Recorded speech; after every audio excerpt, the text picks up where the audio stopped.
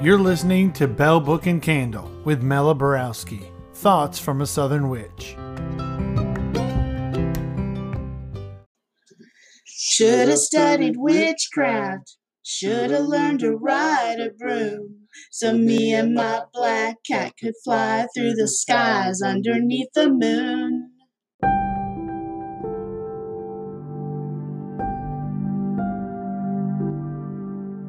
Hey y'all, I'm Mela Borowski and you're listening to Bell Book and Candle. Welcome.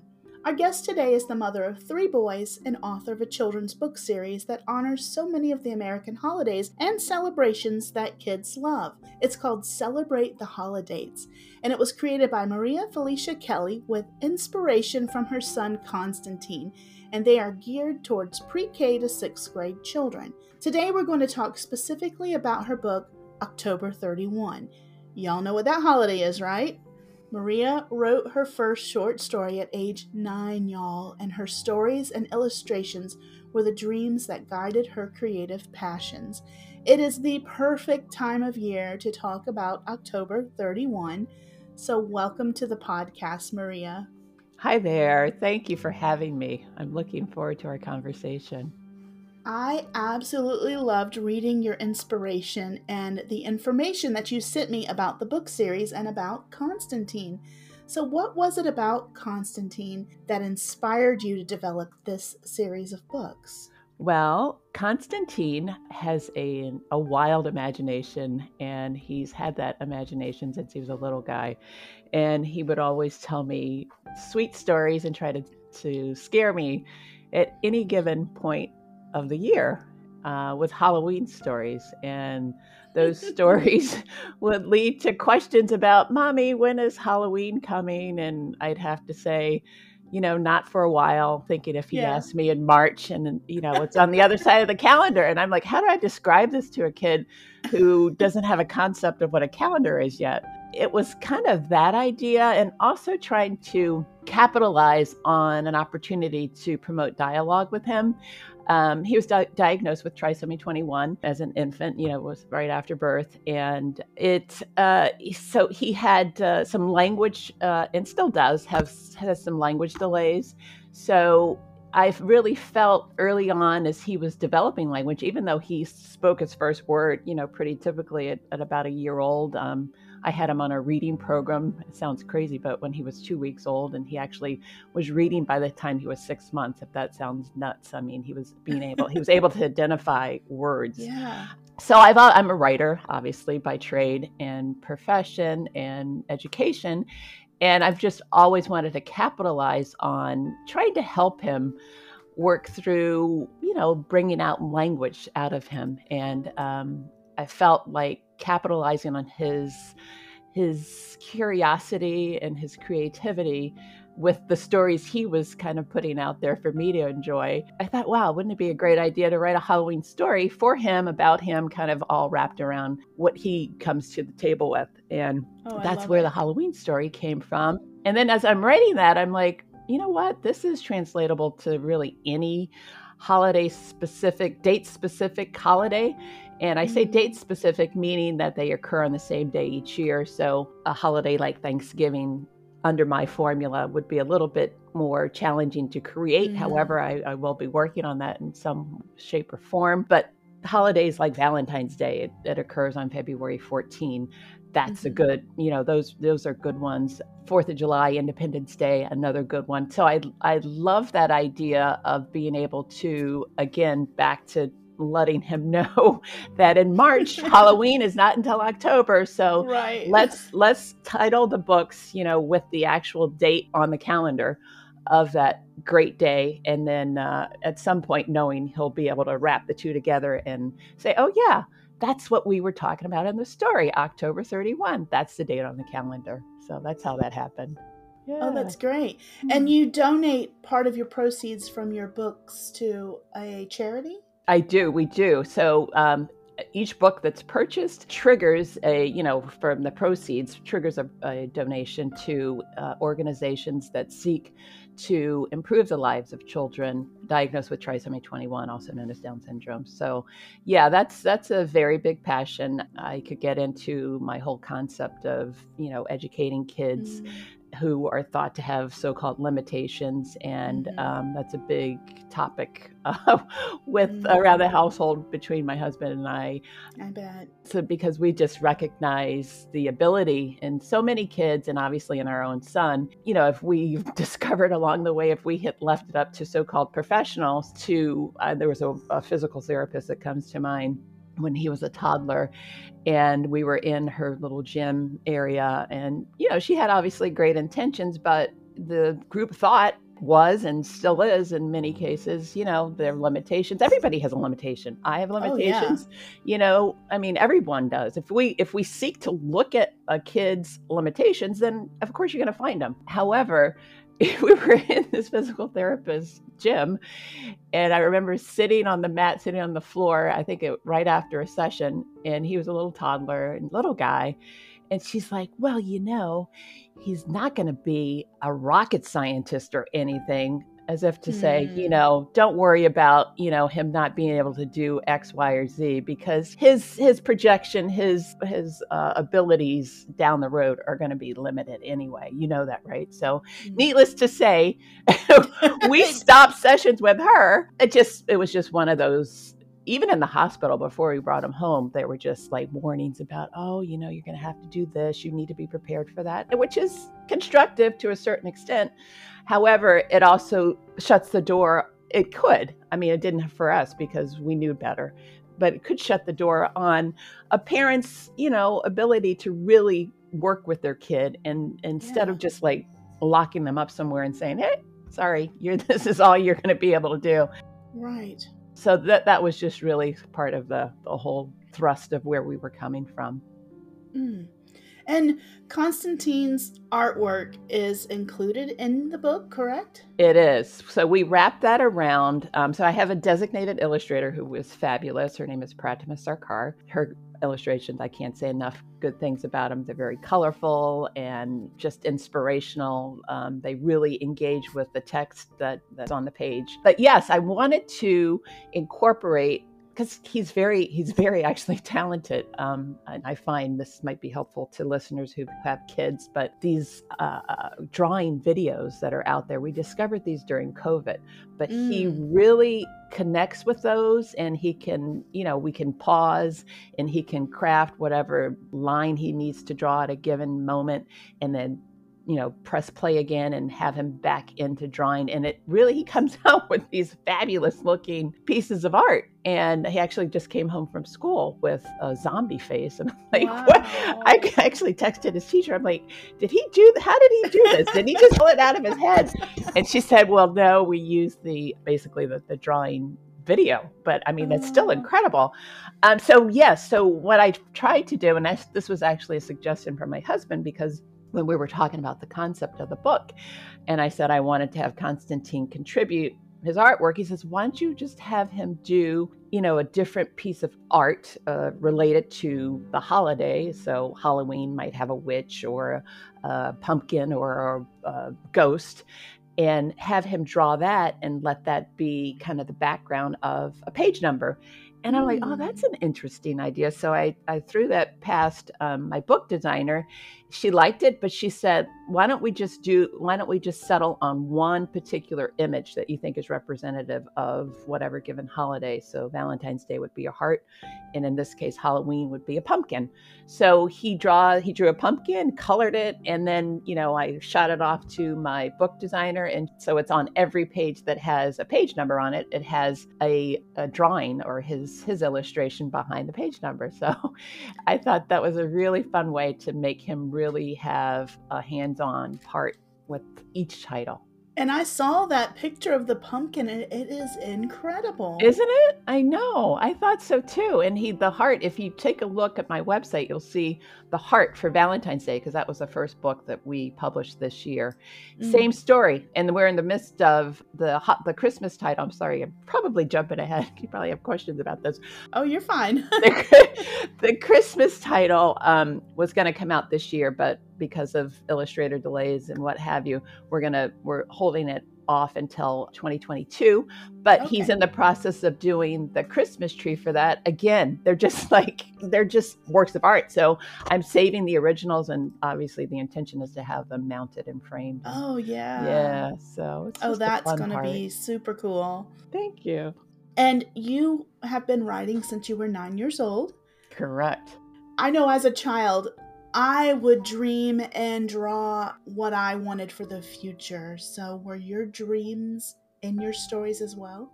They were. And that brings me back to a memory. I still have this image in my head, and I can see the toy chest where it last lived.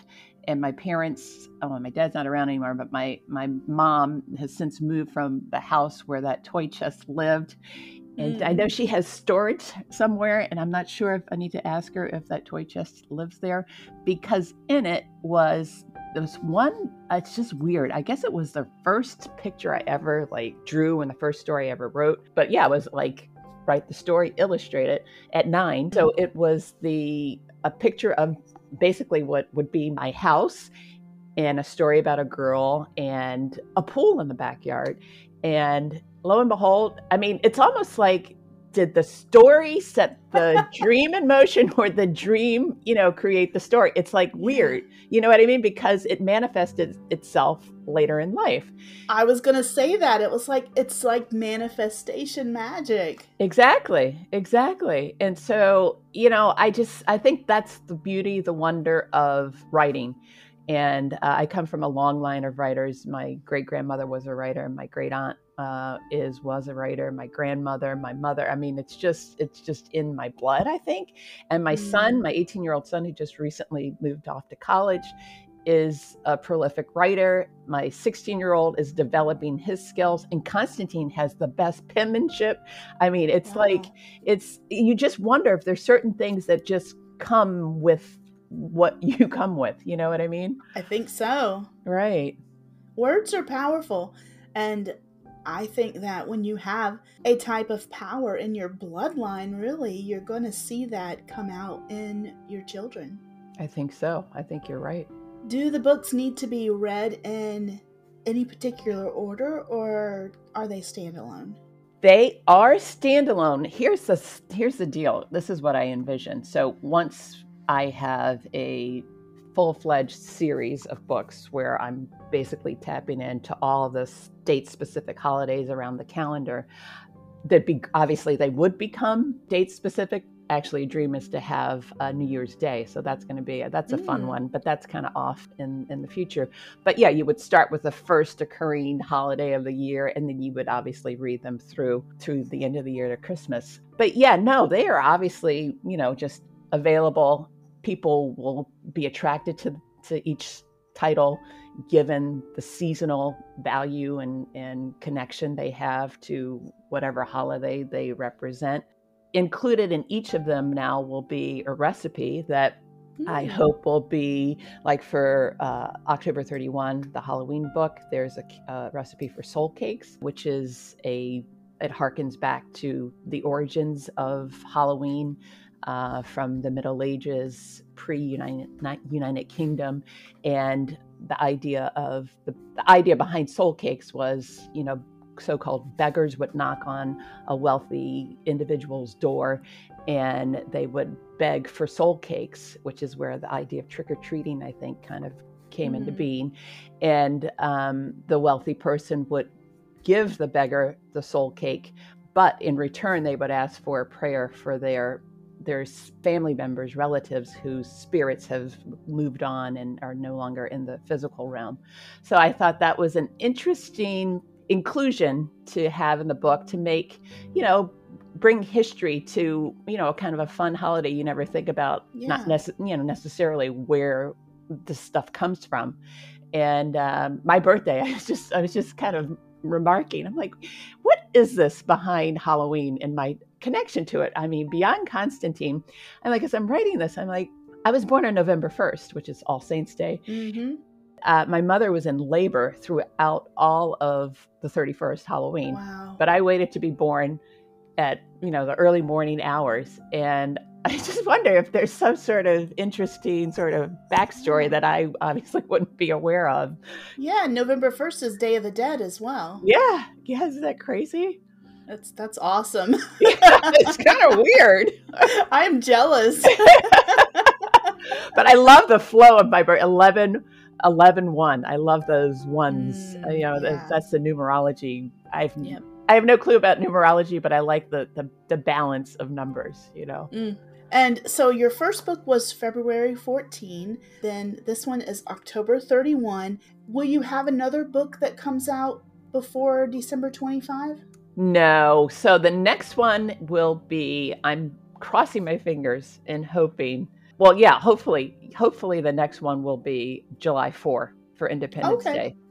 With my illustrator, she's in India, so sometimes we have some connection issues in terms of getting a product out expeditiously. So I have to I love her work and I love working with her.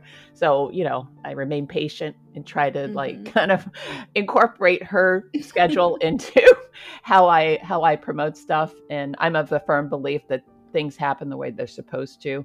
And if you feel like you have the right connection with someone, or you're working from an organic place, that you're working from a place of good, and you're looking for good things to happen, then they will. And that if I remind myself of that, not to stress, because there are stressful moments. Like October 31 should have been the first book to be produced, but because of delays and they were wrapped around COVID issues, we had to shelve that last year, and then bring February 14 on board. And unfortunately, that wasn't promoted as heftily as it needed to be, but it was kind of like, at least we were able to get something out there. So that's what I'm proud of. So it's like trying not to get flustered or upset about things, about a schedule change, because there will be, especially in the creative world. That's how people are. And especially when you're collaborating with other people, you have to take a step back and just let it flow the way it should be, or what it's supposed to be. Yeah. All about acceptance, I think, right? It sounds like they are very educational. It's not just for fun, right? Exactly. So I'm rehearsing. I have a handful of connected with a local pumpkin patch, which is a strawberry farm it's a historical strawberry farm here in the Carlsbad area. I'm out in California. And on this time of the year, they switch over and they have this plethora of pumpkins that they grow.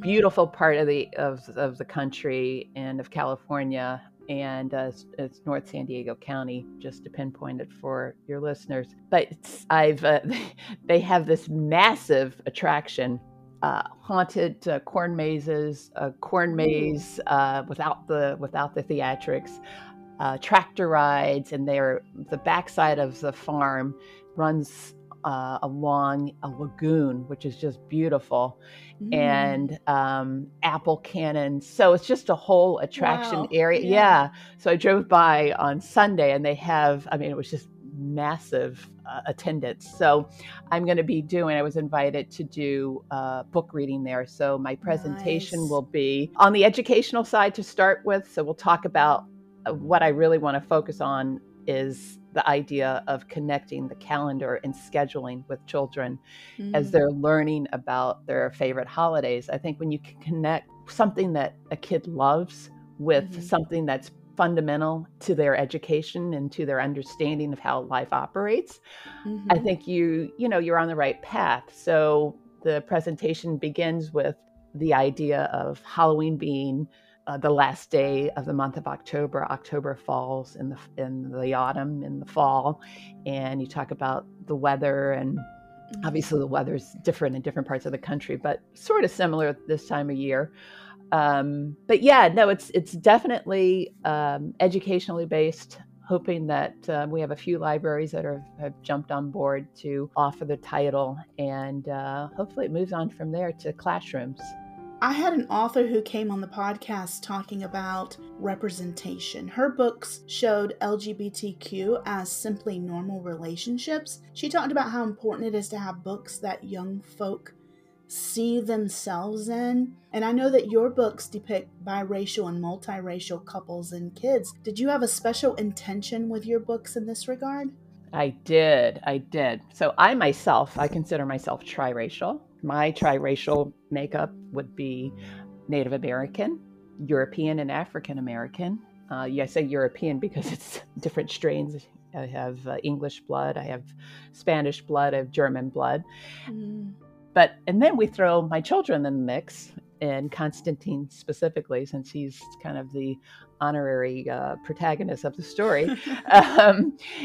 My husband is 100% Greek American, 100% Greek origin, and so my kids are half Greek. And I always said I wanted to marry someone who was 100% something. So my kids could say I'm half Greek and half, whatever my mom is, and I call myself a mutt. That might sound derogatory to some people, but I'm fine with it. Yeah, so intentionally, I definitely wanted to include, and I think it's very important to include, the concept of we're a planet that has multiple different types of people walking on it. And, why not honor every sort of person that there is? I find that there's, nothing wrong with that, obviously, because that's who I am. I'm representative of lots of different things. People will look at me and think they see a Black woman. People will look at me and think they see an East and Asian Pacific woman. I mean, it's just Hawaiian. I mean, it's just like, you take your pick.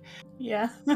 And I think it's important. I mean, I think gone are the days where, one drop of Black blood makes you Black. Not that I have anything at all opposed to that. I love celebrating my African American heritage, but that's not all that makes me me. And I think it's very important to acknowledge everything that makes me me, because my perspective in life comes from my multiracial background. And I think it's very important. And, like I said, people have their own ideas. And if they think I need to channel myself in one way, well, guess what? I have other thoughts in mind.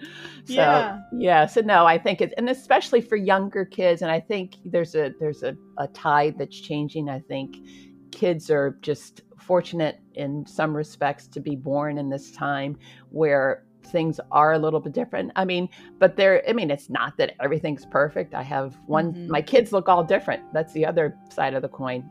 My oldest son looks more, people want to say maybe Black, African American, but I see the mixtures in him as well. Yeah. My middle son looks more white, and Constantine may look more Native American. I mean, it's really interesting that way. But and they're all 100. And that's the other thing I have to say. It's like, no, they're all 100% blood related. Same mom, same dad. No, and the experiences for each of them has been kind of markedly different. My oldest son has dealt with we live in a predominantly white environment. And my oldest son has had to deal with, different issues in terms of racism or whatever.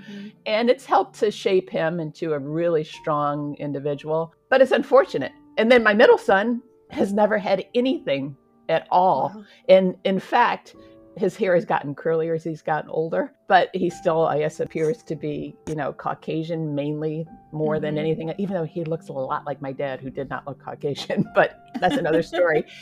And even to his curly hair, and he'll say, well, look at my curly hair. I am mixed. And he loves talking about his mixture. And they're like, oh, that's a perm. And he's like, no, it's not a perm. This is my hair.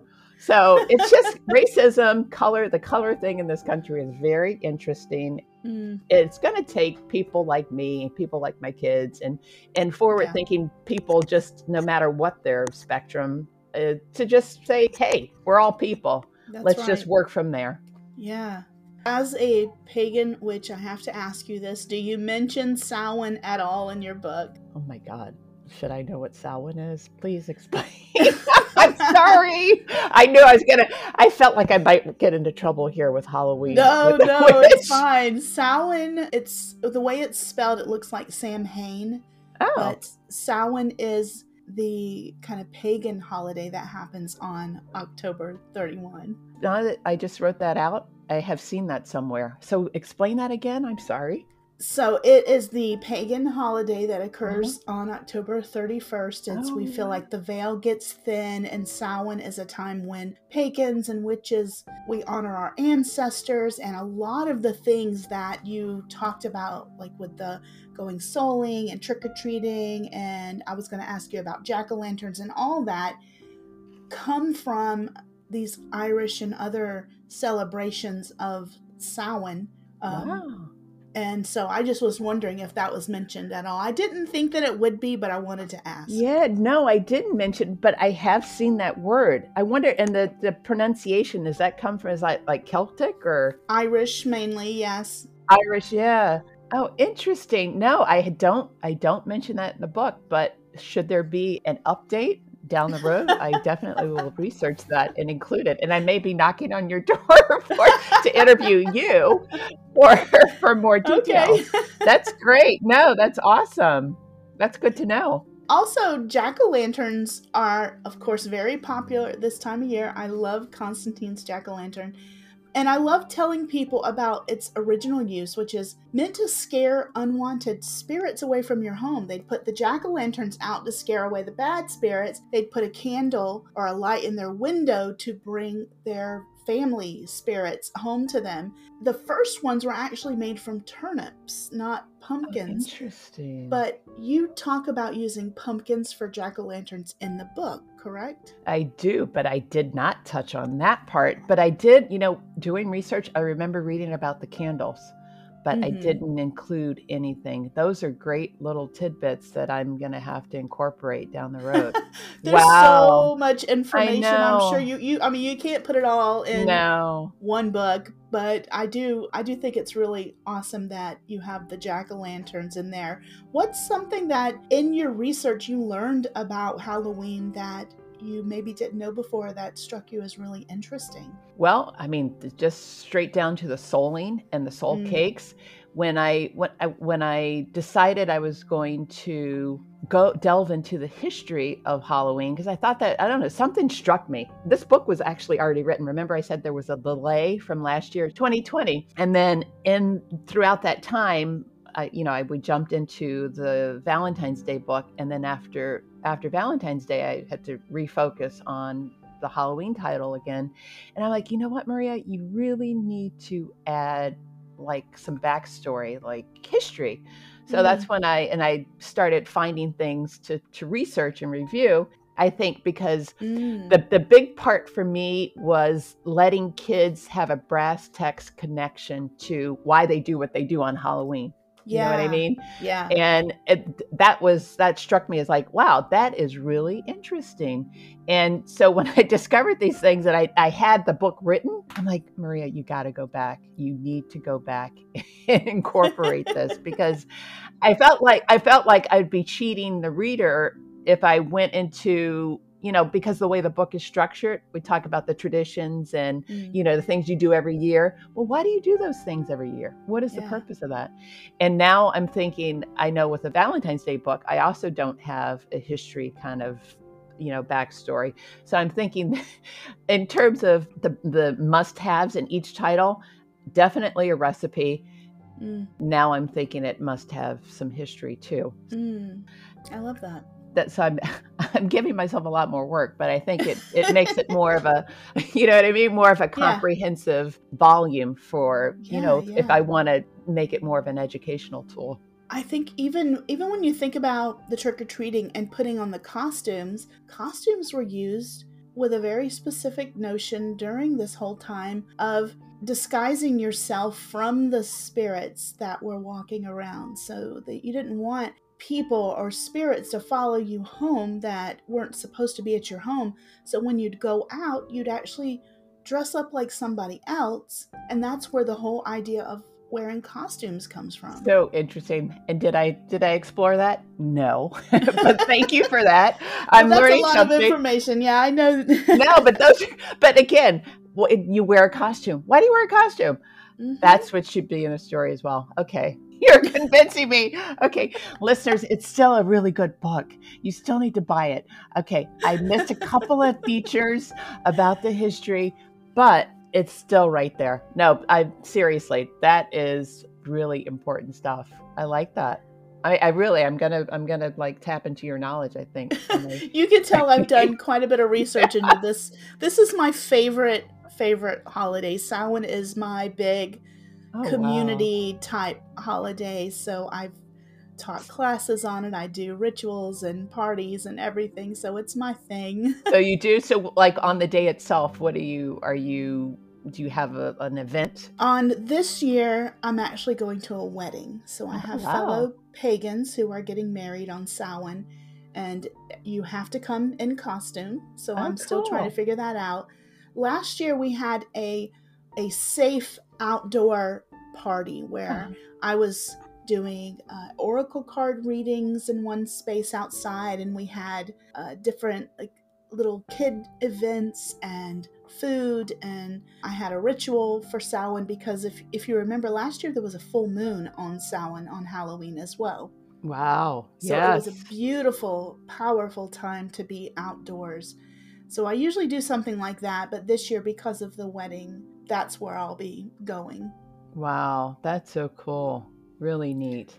So I saw a witch on the cover. Are there any other witches in the book? I'm just curious. Yes, they are. They're on, actually, I think 2 other pages Cool. outside of the cover. Yes, the cover is actually taken from one of the interior illustrations, a portion of it. So yes, exactly. I love it. And what's Constantine going to dress up for trick-or-treating this year?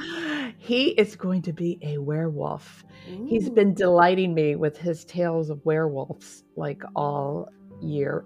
Oh, wow. So I'm like, remember Constantine, Halloween is October. But yeah, no, we actually went to one of our local spirit Halloween stores here and got, I'm not sure how we're going to develop his costume, but we got a werewolf sort of mask, and then we'll work around it with the other. This is actually, he's growing up a little bit because the last handful of years he's been like a superhero. So it's kind of cute that he's getting a little bit more inventive in his selection. Yeah, that seems to occur with a lot of kids. They kind of skip at some point. They skip from superhero or gaming character to something a little more literary, I guess. I love that. I do too. My son one year made, him and my mother have made a ton of great costumes, but he did a Dalek from Doctor Who one year. That was amazing. Oh, nice.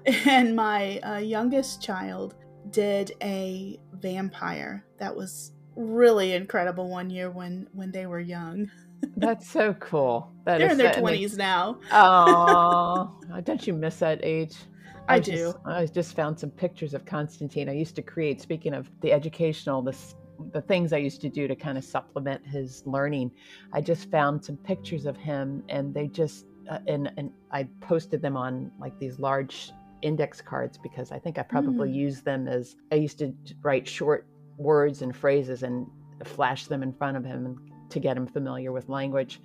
And I just saw a picture, like a handful of pictures of him when he was a toddler. And it just like, I just said to myself, it goes by so quickly. It's like, oh my God. I mean, you hear it and people tell you that, and it's like, nah, well, you're in the moment. You can't appreciate it. But then when your son goes off to college, it's like, it's staring you in the face. Right. Not fair. Just not, I mean, it is fair. I mean, I'm so happy that he's doing what he's doing. Exactly. But it's like, you just. Bittersweet. Yeah. It's cute. Where's the best place for listeners to purchase books in this series? Yes, the best place would be Amazon.com. Okay. Perfection. And if you put in the search bar either my name, Maria Felicia Kelly, spelled with an EY, or the title of the book, October 31, the numbers 10/31, it'll get you right to the purchase page. And it comes in 3 formats: Kindle version, hardcover, softcover. If you have a preference for Barnes & Noble, it's also available at Barnes & Noble. You can do the same sort of search and get right to the book. It's actually everywhere. I've seen it on Books A Million, seen it at thrift bookstores, thrift shops. Oh, good. If you go into if you're a brick and mortar purchaser and prefer to support your local bookseller, which is always, I always encourage that. It can be ordered through that bookstore. Our distributor is Ingram, and Ingram is the main wholesaler / distributor around the globe. So, and that's where all of your booksellers will tap into their order system to get the book for you, right? Oh, wonderful. Right at your local establishment. So yeah, we're very proud of that. And we're proud of the Celebrate the Holidays series itself.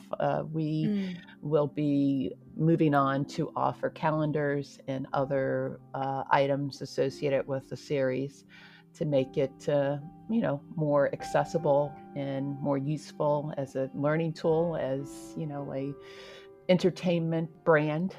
Beautiful. Thank you. And where do we keep up with what you're doing? Do you have social media that we can see when the next book comes out and just what you're doing? Yes. Please follow me on Instagram at @OneMariaFelicia. Instagram, Twitter, and Facebook. Have a designated Facebook page for me as an author at One Maria Felicia, or author. I think it's Author Maria Felicia on Facebook, but I'm there. You can find me. And I'm actively involved with social media and posting.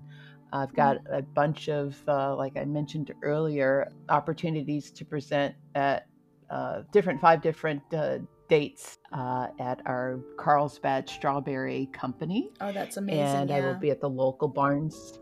Thank you. I will also be at the local Barnes & Noble and in Encinitas, California on the day before Halloween on the 30th for our children's reading and book signing at 11 a.m. And on Halloween Day, I will be at the historic Warwick's in La Jolla, California. It's a bookseller that's been in business since the late 1800s, 125 years. So this is kind of a feather in my cap, I'll have to say, to be able to participate in an author event at Warwick's. So I'm looking forward to that. That would be on Halloween, 10/31, from 2 to 4 p.m. if you happen to live in Southern California. Beautiful. Any final thoughts for us? I'm very appreciative, very grateful for the opportunity to speak to your audience, and very appreciative and grateful to you for having me as your guest. I love hearing more about the specifics of Halloween from your perspective. And like I said, I would love to be able to pick your brain down the road. The journalist in me will barrage you with a bunch of questions and hopefully incorporate it in updates for new revisions of the title. But just appreciate the opportunity, and hope all the kids out there, all the parents with children, have a fun and happy Halloween 2021. Well, Maria, thank you so much for coming and giving your time to tell me about this wonderful book series. And I just love everything that you're doing with that. So thank you so much for being here. Thank you. Really appreciate it. And as always, I would love to hear what our listeners think about this episode's topic. So if you go to the podcast website, you know what you can do. Comment right there on the episode with your thoughts, with your questions. You can even click that little microphone, send me a voice message. I might just use it on a future episode. Take care, and y'all be blessed.